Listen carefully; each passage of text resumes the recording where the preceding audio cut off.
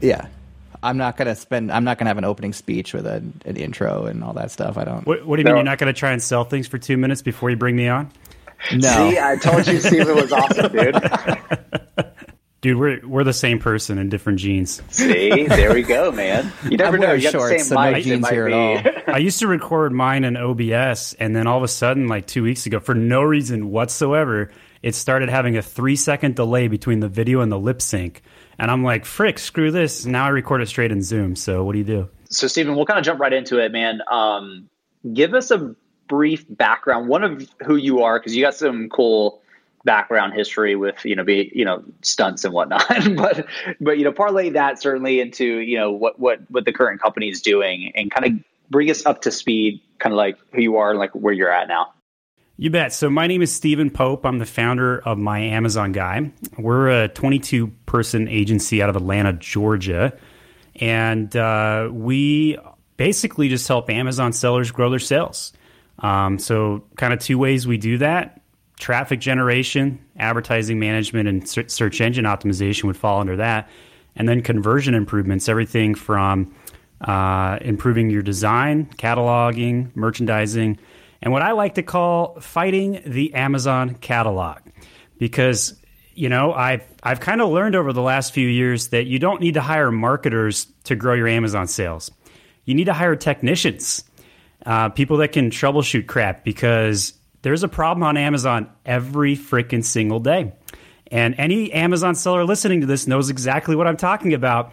Hey, you're gated for pesticides today. What the crap? I freaking sell tweezers. What's going on with this? Or I'm 53 clients later, by the way. We actually posted the answer key to our pesticides gating test because it was so ridiculous. Some of the things that Amazon does. But yeah, so a little bit more about me before we dive into some of that bull crap that Amazon puts us through. So I started out my career as a television reporter, loved working in the news industry, loved being in television, hated working in the news industry. And so I had a coming of age moment one night in Wisconsin, did a live weather hit, 10 o'clock at night, and blizzard outside, biggest weather storm of a decade. And I missed my cue. My hair froze over. I looked like an idiot on state television. And I realized right then that I'd rather be home in my pajamas instead of out in the snowstorm when everybody else is home, blocked into their houses for 3 foot of snow outside. So I went back to... Go ahead. I was just about to say, I'm totally not going to try and look that up, see if that's on YouTube. But I'm totally going to look that up later. Yeah, so I doubt that one's on YouTube. I quit that job like 2 weeks later, and I would just but I do have... I was in Wisconsin during the Scott Walker protests, which was an absolute circus in Madison. And no matter what your political beliefs are, just imagine 200,000 hippies showing up at the Capitol and sleeping there. You can imagine what that was like and the smell that involved. Anyway, so yeah, I got to do a bunch of fun stuff like fly and stunt airplanes and meet celebrities like Don Wells, which is a pretty big throwback to Gilligan's Island for those that have seen that back in the day. One time I met Fonzie off of Obama's airplane as he was going through Yellowstone, and he made a joke about being on Obama's airplane and getting M&Ms. The joke I don't remember at this stage. Sorry, guys, but it was probably about counting sheep or something. Who knows?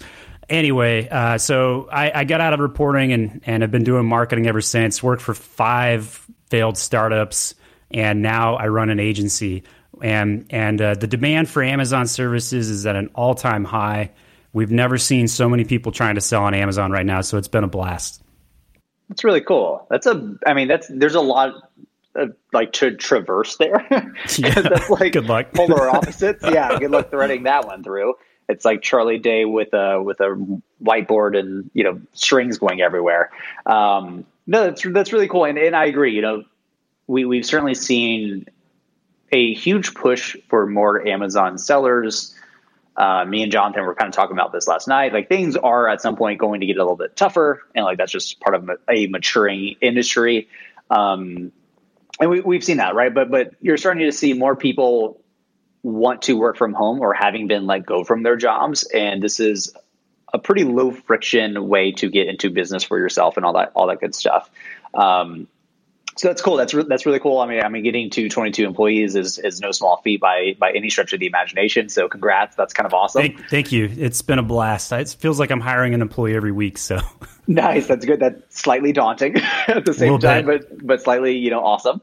So, okay, let's kind of dive in, because the way I view you guys, and correct me if my perception here is wrong, is you guys solve problems when problems pop up for Amazon sellers. Would that be appropriate to say?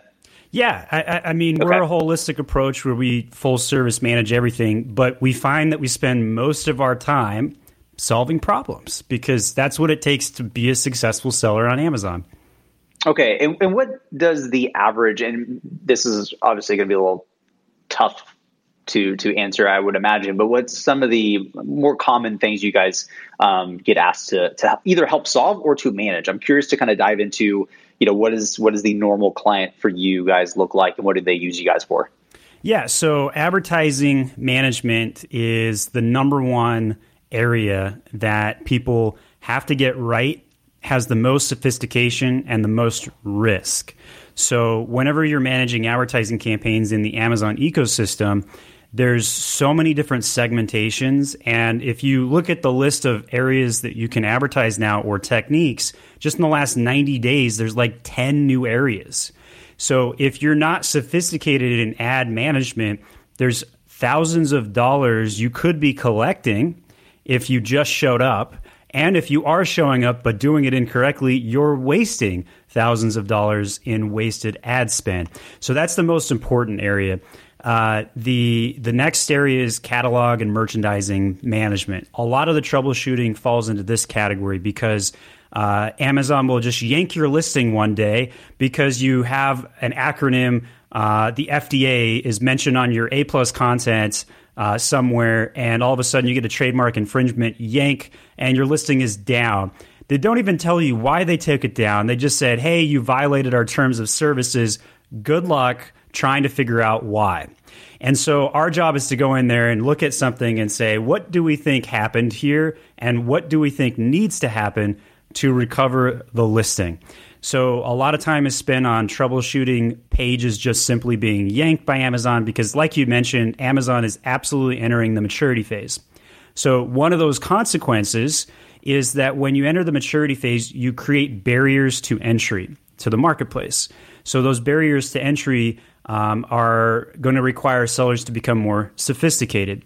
And so we've seen a lot of Amazon sellers start selling their businesses, and other Amazon buyers come in and start grouping businesses together, grouping resources together. Or if they're not going to sell, they have to hire an expert like my Amazon guy to come in and figure stuff out. So advertising management, cataloging, and then the next one, which is not really much of a troubleshoot, but more of a conversion play, which is design. And that's where you build out the nice things that can help your listings convert to more people. So you mentioned one thing that I've been forecasting / predicting for a while, which is you will start to have small private equity, quote unquote boutique funds, that just small funds that will start to come into the area. We started to see it on the private label side, certainly. I think you'll see it across the board to a certain degree. But yeah, so what you're talking about is you're seeing people come in doing roll-ups. So like a roll-up is just, I'm going to buy 5 brands in the home and kitchen category, own them under one umbrella, and now that one umbrella company is valued much higher because of the aggregate revenue and all that good stuff, right? Higher multiples, all that fun stuff. So you guys actually have been seeing that happen, which is really cool. Yeah, I went on the Quiet Light Brokerage podcast 2 weeks ago, and my phone has been ringing off the hook ever since. Like I gained like 8 clients off of that single podcast, like no joke. And so you guys don't have so what's the word I'm looking for? Low expectations. I don't expect you to get me 8 clients off this podcast. That's not why I'm joining. I'm joining just to talk and have fun and do that. But the reason why it's topical to your question is because, man alive, the amount of people trying to buy a business right now seems to me to be at an all-time high. And the sellers, same thing, all-time high in trying to sell. So like there's plenty of businesses to go buy right now. And so my phone's been ringing off the hook because I'm being brought in to say, hey, is this a good buy or is this a bad buy?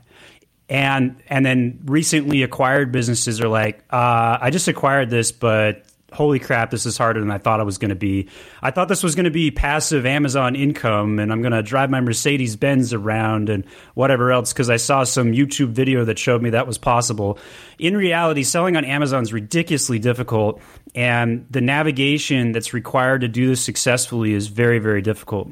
And if you are told otherwise by anybody, they're flat out lying. Like their business model is apparently selling lies, because if you don't realize that Amazon is not passive income and you are in that game, you will quickly learn within 30 days. Oh yeah, without a doubt. I'm curious. Okay, so you're getting brought in to kind of help do due diligence, validation. Are you seeing, and this is not really where I thought the conversation would go, but it's a fun one to have. Are you seeing at least multiples and seeing what the average kind of multiples is being applied to some of these brands? I haven't been in the details on that specific question. Usually I'm looking at like, hey, do I find this attractive? Is this account managed well? Where are the opportunities? Does this business have good SEO, good PPC, good design? The guy I would ask the multiples question to is Joe and Mark at Quiet Light Brokerage. Okay, they know their stuff on that question, and they probably would be open on it. All right, we're totally going to have them on at some point, because I want to geek out, because my background's like finance major in SaaS now, but again, I see so much value, and you're correct to say that there's so many businesses for sale, right? You have boomers that are wanting to retire, like a crazy amount of businesses are going live right now. They're great companies. They're great businesses to purchase. They're not like failed companies. It's just people want to retire. So you have that. You also have interest rates still being super low. So in terms of, raising capital, it's relatively really easy right now.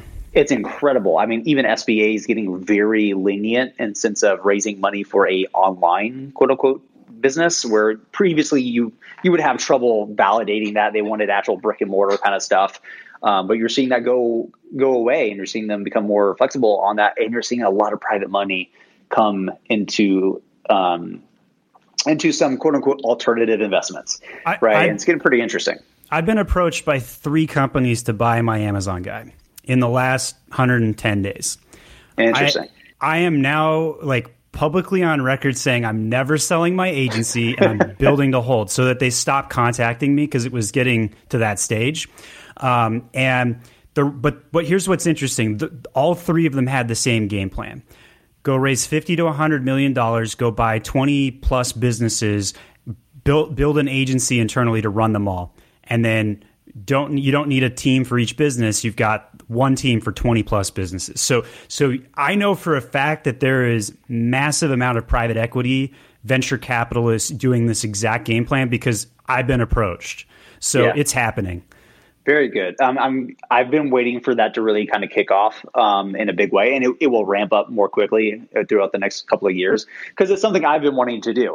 I've always said, there's way too much opportunity to go buy 6-figure brands that are only on Amazon, have an internal team for marketing. You have the SOP playbooks for how you do different things. You roll that out to each brand, and you scale those brands independent of each other.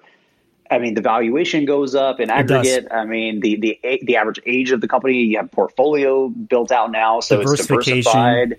It's a beautiful, beautiful model, and it's one of those things where if you can do it correctly and raise the right kind of money, you have a very successful, profitable exit in 3 to 5 years. It's very, very fascinating to me. Yeah, and it was interesting. Earlier today, I was on a call, and this is a very unique situation. So I'm working for a client that's in the pet industry. This client, I have been on the account for 4 years. That's a very long time for an agency relationship, I might add, right? Like an average agency relationship's probably 18 months as like an agency standard. So this is a very lengthy relationship. So here's why it's interesting. I have transitioned from 2 business owners on this account already.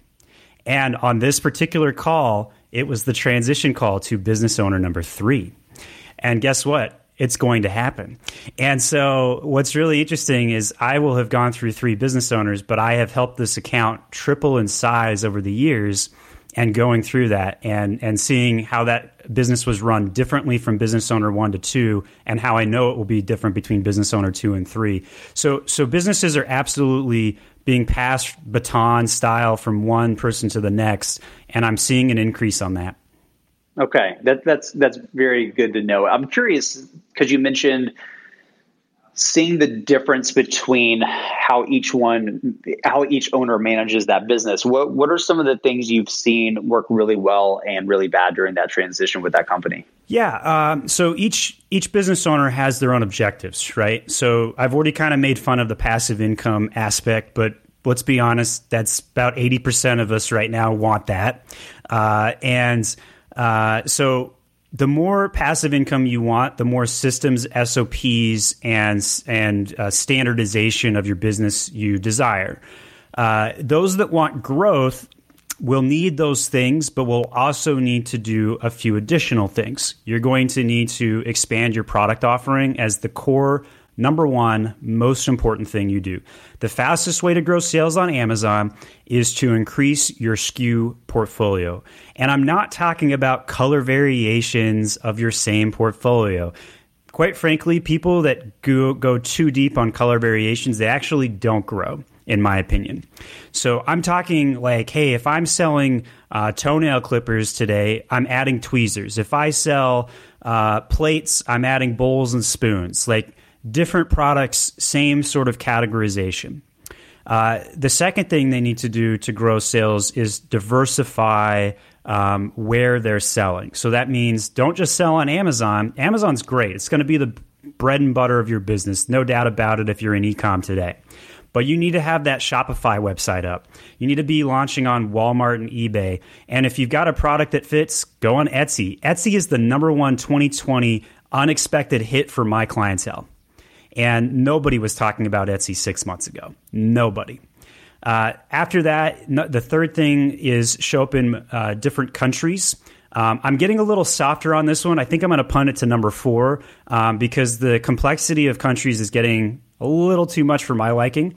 And then number 4, which I'll be bumping to number 3, is to advertise and spend more money. Here's a quick recommendation. If you want to grow your brand, spend 10% of your gross spend in advertising. Anything less than 7, you're going to see shrinkage. 10% is the right amount to grow your brand in ad spend in Amazon PPC, in my opinion. Okay, so you're going 10% specific on Amazon PPC. Correct. Okay, that's good to know. So I'm curious because me and Jonathan, we're talking offline last night about the coffee brand he's starting, and it seems to me a strategy. And please correct me because I could be completely wrong here. And are we selling coffee beans or like pots? So actual like beans, like okay. It's like a full on coffee brand. Jonathan, jump in. I'm over talking, bro. Go for it. That's fine. You can say I'm excited. It makes it easier to edit. I was waiting for the banter between you two to start. Here we go. This is where it starts. So it's almost by accident. A lot of the recent episodes we've had have ended up being hyper relevant regarding to my experiences in launching a brand from nothing, right? Like as far as Amazon goes, I cut my teeth on retail arbitrage, right? Who didn't, right? Who didn't see that one YouTube video and went out to Walmart one day, right? Like I basically described just about every Amazon seller at some point in their life. Dopamine hit if there ever was one. Yeah. Buy low, sell high. It is absolutely, one thing I will never deny is that the thrill of the hunt was always like I always loved it. Frick, right? Even Gary Vee still talks about retail arbitrage. I know. Yeah, and he has like literally no reason to do any of it, right? It's like that's like the prime example of just doing it because it's like a fun thing to do, right? So I will never deny better than that drugs. It can be exciting.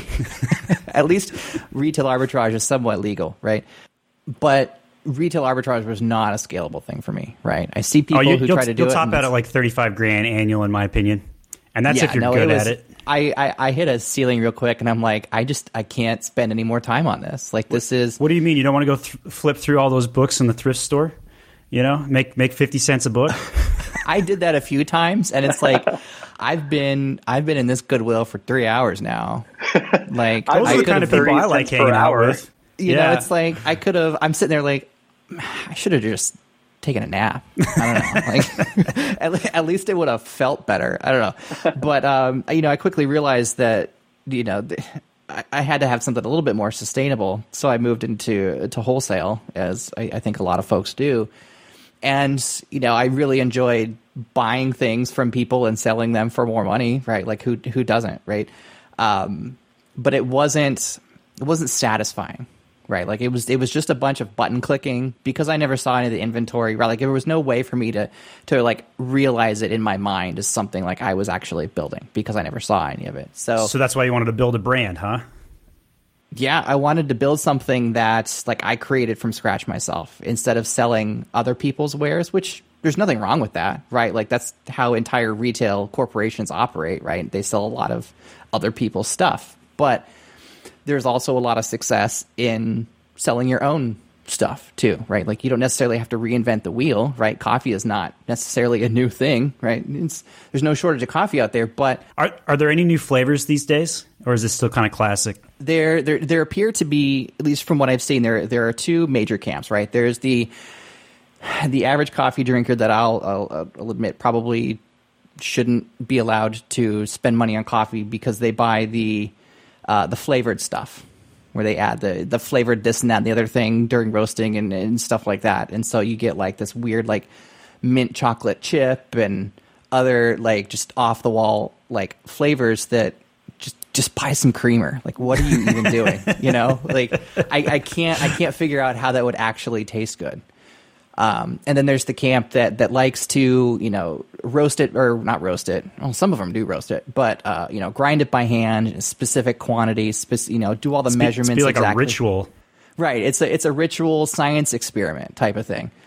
And I found I want nothing to do with the flavored people like that.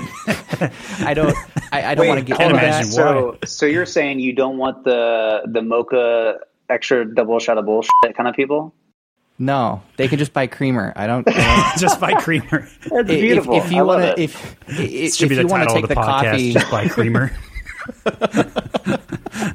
I will write that one down. Yeah, actually, that might actually become the title of this episode. Just buy creamer with my Amazon guy. I have no idea what this is going to be about, but man, it's going to be a fun one.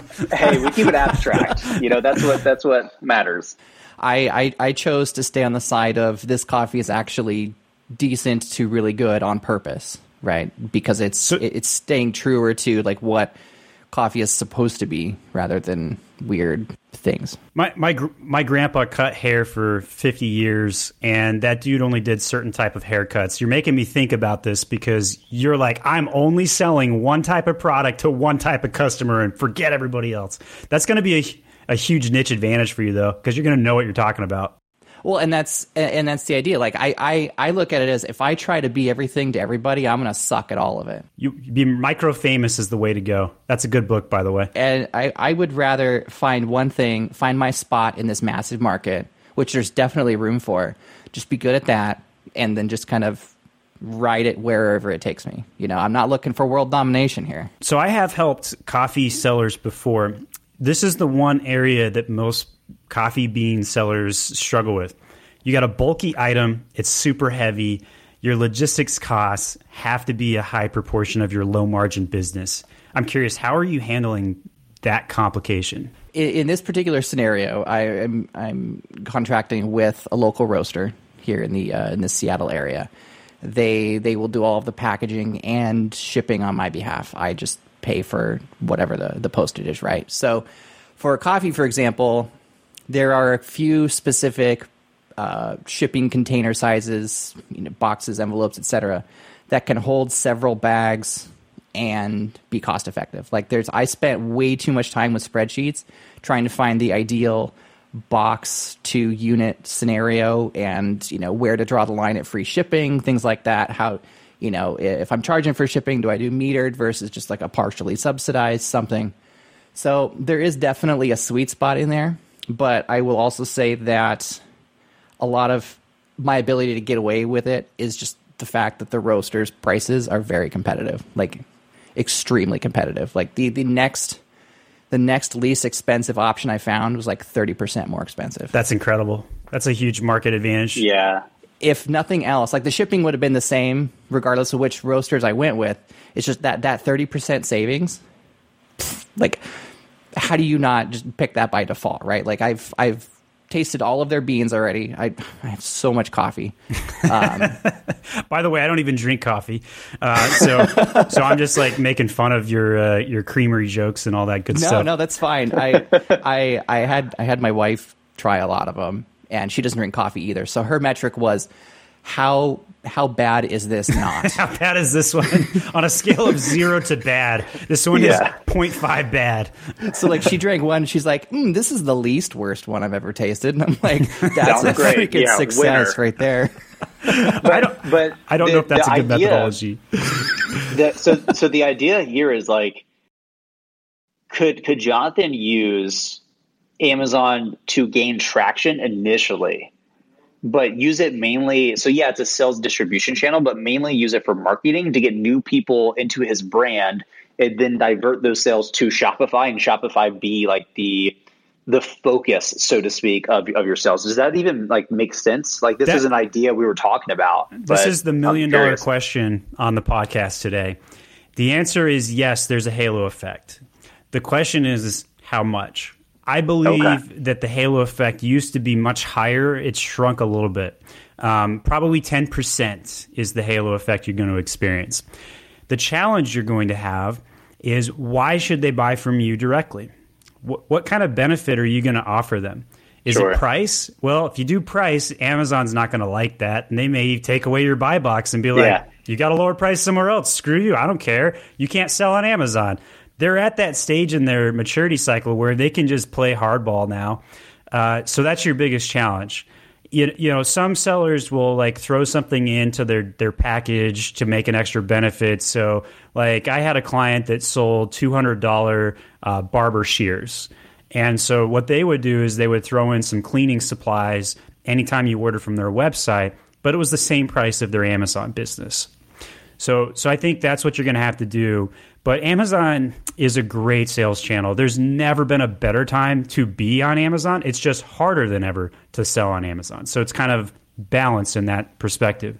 Amazon saw sales go up 50% during May, or what I like to call COVID 1.0. During Q4, and starting rather soon, perhaps before Q4, we're going to see round 2 COVID 2.0 shut down the country again, and sales are going to go through the freaking roof on Amazon, probably 100% up this time versus 50% in May. Whole supply chain is going to crash again, and selling coffee beans on Amazon during Q4, your competition is going to stock out.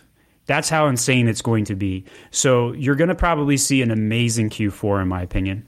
That's good to know. Yeah, and this was something I spent some time thinking about last night. I have some conflict because part of the entire like branding exercise is that this stuff was roasted yesterday or like last week by the time it gets through the system, right? Like which means FBA is not going to work for you.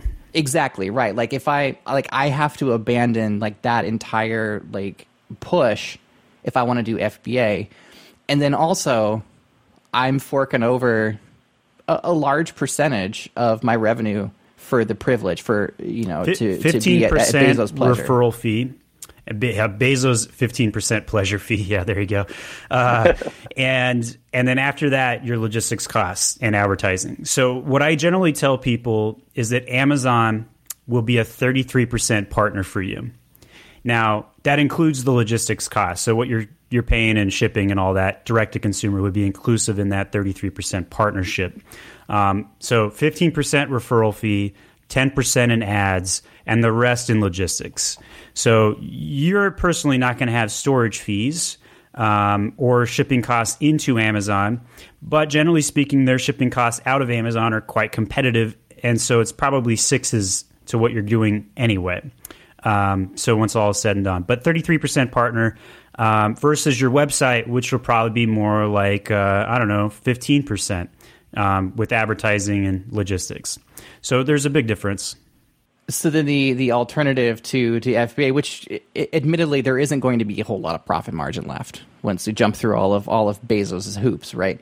The alternative there is, you know, self-fulfillment. And because the roaster is doing the fulfillment for me. And by fulfillment, I mean printing out the shipping label under my own account and waiting for the mail truck to show up and pick up the box.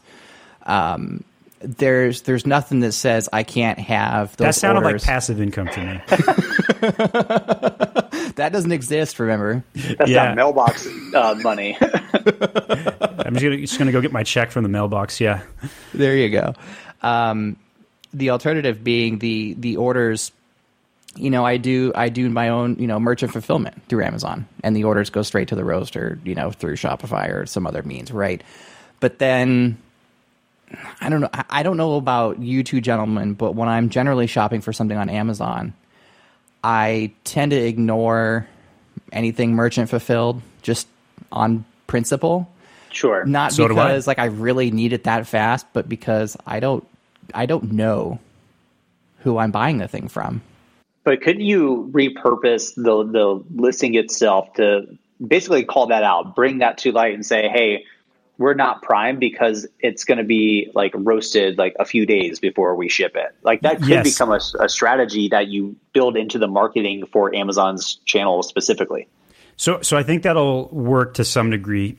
The first challenge is getting them to your listing to begin with before you even tell that story. So you just mentioned you avoid non-Prime buying. Well, there's this nice filter on the left-hand side called Prime. Check. Okay, I'm only looking at Prime items now. So you just lost half the country right there. So that's problem number one. Problem number two is, when was the last time you spent 2 minutes reading copy on Amazon? Very great question. and that's about how long it's going to take you to tell the story that you just told me. True. And good and cool. Maybe you got a video that you explain it, but nobody's watching it. Nobody watches videos on Amazon, although that's a little bit changing. It's becoming more important. There's video ads on Amazon. That, by the way, that's one of those 10 new ad segments we talked about in the intro. So you should get videos made for sure that express this in under 30 seconds. And I want to see those Folger cup, whatever in the air. That slow-mo pour. Yeah. And that. Yeah, that the steam big, rising up. yeah, I got my coffee. Okay, fine. I'm not grumpy anymore. I can go about my day. Try water, guys. Water's better. Water homies reference Reddit. There you go. So anyway, I think this model will work for you. It's just going to take a while to scale. The other thing, too, is that I would look at Amazon as the fastest way to acquire customers. Now, most people, when they sell on Amazon, they're like, I want to be profitable in 2 weeks. It's not possible. This again, criticism number 53 on passive income. It takes 6 to 12 months to make a profit on Amazon. I don't care how sophisticated you are or what your margins are. You have inventory investment, advertising investment. Your account takes forever to get up and running. It takes 6 to 12 months to generate a profit where you can take money out of the business instead of double and roll it in. So because of that, I try and help people realize that break-even advertising in the first 90 days is a legitimate strategy, and everybody else is doing it. So if you don't, you're going to grow at a snail pace. So lifetime value. If you advertise on the concept of lifetime value, you're going to advertise at a loss to acquire customers. Most people don't think about it that way. And so if you said, hey, the average coffee drinker stays loyal to a brand for 17 years, I'm making that up, you tell me. Then that would be great if it was 17 Yeah, years. I'm like, dude. So the question is, and that's an interesting concept too, because I'm building my agency to hold, and for the first time ever, I'm thinking to myself, what would it take to get an employee to stay 5, 10, or 15 years? I've never asked myself that question, and I started asking my employees that question, and they look at me strange, and they're like, why would I want to work for you for 5 or 10, 15 years? So let alone drink your coffee for 17. But that's a legitimate question you've got to ask, right? So what would it take to get a coffee drinker to switch from their current drink? And I think you've got quality as a play, convenience, and price, right? So which of those three are you going to double down on? Probably quality. So with that in mind, you're going to charge a premium, and you're looking for the coffee snubs that don't want to use creamers, and or maybe they do because they're coffee snubs. I don't know. And the coffee snobs, if we have any, are like screaming at you. Yeah, right probably because I don't know what I'm talking about at all. Yeah. So with that in mind, though, just to kind of finish that lifetime value mantra, you're going to have to look at Amazon as an acquisition channel, not a retention channel. If you then went out and quizzed 1,000 people, what was the last item you bought on Amazon? And let's do this in real time. So Dilly Bear, or I don't know if that's what you want to go by since that's your nickname on the podcast. That's great. That's great. What was the last item you bought on Amazon? A book. That's probably not This a will great be a bad example. example. I'm so fucking surprised. Yeah. So let's go non-media. Okay. So last one was actually a coat hanger for my new apartment. What was the name of the brand of that coat hanger? No clue. Straight up private label. So that's 90% of all Amazon goods today. Amazon has killed brands. It's the brand killer. It's just commodity, right? Correct. So with that in mind, you have to acquire customers without branding unless you're a luxury good like Apple Watches. So you're going to have to walk this fine line of telling your story. Now, coffee drinkers are likely to be repeat buyers. 100% likely. So I think that your retention model will be much stronger on Amazon than a widget or a tweezer or whatever, an apple slicer on Amazon. But you'll have to think through it.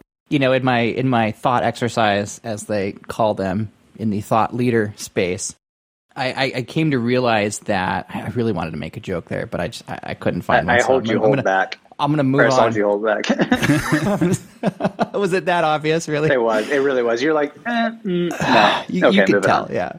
I came to realize that, you know, if I do sell on Amazon at all with this brand, it's really just an exercise in customer acquisition. Like if I do it, I need to come to terms with the fact that it's not the money generation thing that I'm looking for, right? If anything, it's so more humans are aware of my thing that I have, right? And ideally, they come buy from me directly in the future, which is, of course, a fine line to walk, given all of the oddly specific yet incredibly vague rules about what you can put in your packaging and things like that. What are you putting in your coffee packages exactly? Is it creamer? Sorry, I couldn't help myself. I couldn't help it. And he's triggered. All right, I'll accept that one. That'll stay in the show. So let's start the show, guys. Hey, Steven, how are you? This was the Creamer podcast, I thought. Sorry. Welcome to Creamer's podcast. Crap. Well, welcome to Creamer with half and half. That's so perfect. Oh my god. We should just end it there. You know what? Let's just stop talking. I think we've just gone so far down this hole. Like let's just get buried alive and get it over with, right? It's perfect. So you know what I came to realize pretty quickly on was that, you know, my ideal customer is going to be that one that I can keep for an extended period of time. Like everything I do should largely be centered around funneling that customer into a subscription model, right? Like, yeah, you could buy one bag at a time every week, or you could buy 4 bags a month and, you know, save like 40%, right? Because you're not paying for shipping, you're paying a discounted rate. Like there's all of those funnels to get them in and stay in, because the alternative is now less attractive. Right. Well, could you do like a subscribe and save, just not on Amazon, just on your Shopify site? That way that's somewhat of an incentive. You know what I mean? It's like, yeah, I like this. I want to stick with this brand. I just don't want to have to like reorder. Oh, well, if you don't want to reorder, come to our actual site and like we'll take care of you and just put it on, you know, a consistent schedule when you're done. Oh, yeah, totally. When you go, you find the item, you find the flavor you want, you pick the quantity, you pick the interval. Yeah. And then the rest just kind of happens, right? Like exactly. The tool is called Recharge. And, you know, they hold the scheduling and they integrate with Stripe and all that stuff. And beautiful. So when the interval's up, it just generates another order within Shopify, and then fulfillment is done all the same as if it was just a regular order. Someone clicked the buy button, right? So it's entirely seamless. They get charged automatically. They can control it. You know, like it's once you're in, it's super frictionless, and that's the idea. Like in my ideal world, I have very few one-time customers. Like they're all repeats. Like that's the end goal there. Subscription model e-commerce is way better of a model because of the lifetime value participation. So I think that's an incredibly bright way to do it. Thank you. You So hear that, that- Dylan? I am bright. I am bright.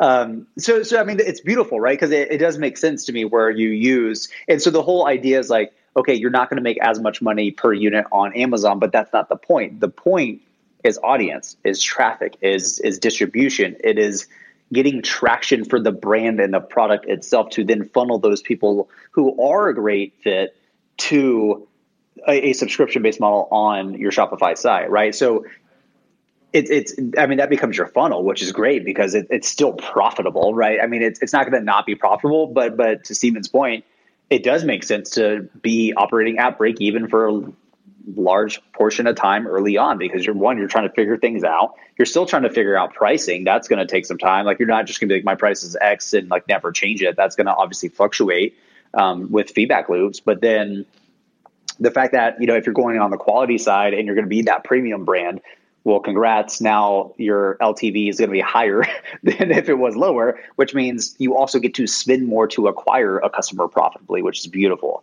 And so going that premium route, that high quality route, I don't know, man. It just seems to make sense. Like, it seems Like, to make sense.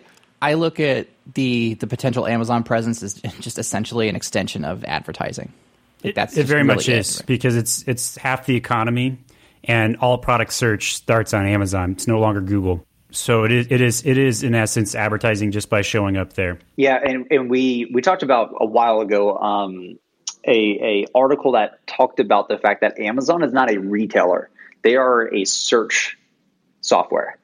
And when you think through it that way, it makes a lot of They sense, really are. because when you go to Amazon, what do? You're searching for a product to buy. Like, yeah, obviously retail, and like they are facilitating a transaction. But if you look at what they optimize and what they focus on, it's search. And it makes a ton of sense. And so if you can view it that way, it kind of changes how you factor in Amazon into your operations. Yeah, that was the what I think it was the anti-Amazon League article from Stratechery. I think it was. Yeah. Is that it? Yeah, it was from Stratechery. Yeah. Yeah, I'll find that and put it in the show notes. Yeah. Great article. So I'm curious, you've got this coffee brand that you're working on. You've identified you want to be luxury. So have you started building assets? Like, do you have, are you going to have like guys in tattoos drinking coffee on camera? What are you doing? Oof. I don't know got you, about the tattoos. But Oh, man.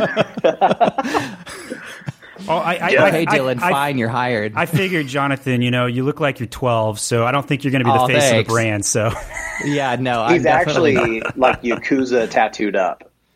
No, I'm kidding. jeez, this dude's going to shiv me. I better take that one back. Yeah, everything under here, man, is just totally hard. Koi fishes and hearts everywhere, man. When I was a television reporter, I literally did look like I was 15, and so I looked like I just graduated high school. It was terrible. Now, on the plus side, if I stayed in television, I would have kept my youth and looked younger as I got older.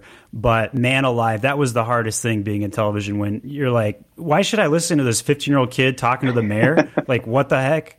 Anyway. can see that. Were you in television with the changeover to HD with your network? Yeah, or? right when it happened. Right Yeah. when it happened. That was a shocker, I think, for a lot of people. Yeah, so it's funny. I just went through and recollected all my mini DV tapes, and like 90% of people listening were like, "What the heck's a mini DV tape?" It's like this little small tape about this size. Yeah, Kind like the half size. kind of looks like I was about to this. say half size of a cassette, but no one knows what a cassette Yeah, is, no one right? knows what a cassette. Yeah, it's like an iPod, guys. It's an iPod. What's an iPod? A credit card. It's like a half a credit card. I don't know. Yeah. There's something small-ish like that. Yeah, so I just reconverted it. In fact, I have the camera on my desk. I went on. Do you know how hard it is to convert mini DV tapes today? It is ridiculously difficult. So I actually had to buy this old camera off eBay and then figure out a software to connect it into my computer, realized that the cord plugged into this very specifically hidden port on the camera, and I had to look through the entire 80-page manual to figure this crap out. And so I just the other day recut my stunt airplane video and got to see the raw footage. And I had 4 camera angles in the camera inside of the airplane, plus like a second airplane shooting it. I watched all 2 hours of raw video. It was like living my heyday. It was awesome. Oh my God, that's awesome. That is That so sounds cool. great. I really enjoyed it. Cool. So we'll kind of start wrapping up here. Stephen, we got to have you back already because we did not talk about anything that was on anything our list to talk about. I'm sorry. No. In the best of ways. I like having these casual conversations where we can make them applicable, right? Coffee we talk, or is this creamer talk? Sorry. Hey. Okay, I'd beat that horse to death. The after I'm sorry. show. It's a very liquid conversation. If you will. Hey, now we're talking steamy. But I like the fact that we can take your knowledge and actually apply it, right? It's great to talk concepts and systems and stuff like that, but it's also, in my opinion, more valuable to say, okay, cool. Like, here's an actual situation. Like, Jonathan's actually building this brand right now. Hearing it from your perspective helps put things. One, it helps validate ideas. It helps generate new ideas. Yeah, right. Just-in-time learning is perfect. And so super cool. I definitely still want to have you back on because there's still a lot we haven't talked about, like, some of the common pitfalls and, how would you look at approaching launching a brand new on Amazon? Like, what would that process look like? So we'll have to have you back on. I know we're kind of wrapping up on time here, but Stephen, I appreciate you coming on, man. This was really fun. Like, I knew this was going to be awesome. Once we talked beforehand, I was like, yeah, we're the same human being, so this is perfect. And Jonathan fits that too. So I'm like, all right, we're just going to have some witty banter. It's going to be fun. But where can people find out more about you, your services, and get in touch? You bet. So if you do nothing else, go to my YouTube channel and subscribe. I've got 350 videos where we tackle any Amazon question. You have any Amazon problem, chances are you'll be finding a video from me on it. So youtube.com/myamazonguy. Of course, if you need any services, consulting, you need some A+ content, we have a la carte services available. Go over to myamazonguy.com. We also have a podcast. We're going to have you guys on our podcast coming up here. Oh, geez. No pressure. Yeah. So I realized halfway through this, I was like, frick, I keep asking them too many questions. It's their podcast. That's my job tomorrow. So mistakes were made, hashtag. But it's going to be fun nonetheless. So yeah, we would love anybody to subscribe to us just to kind of check us out and learn more about selling on Amazon. But it's been a pleasure talking to you guys today, and very much enjoyed it, and look forward to having you guys on the My Amazon Guy podcast next. Awesome, man. Thank you. Thank you, Stephen. Thank you. And there's the recording.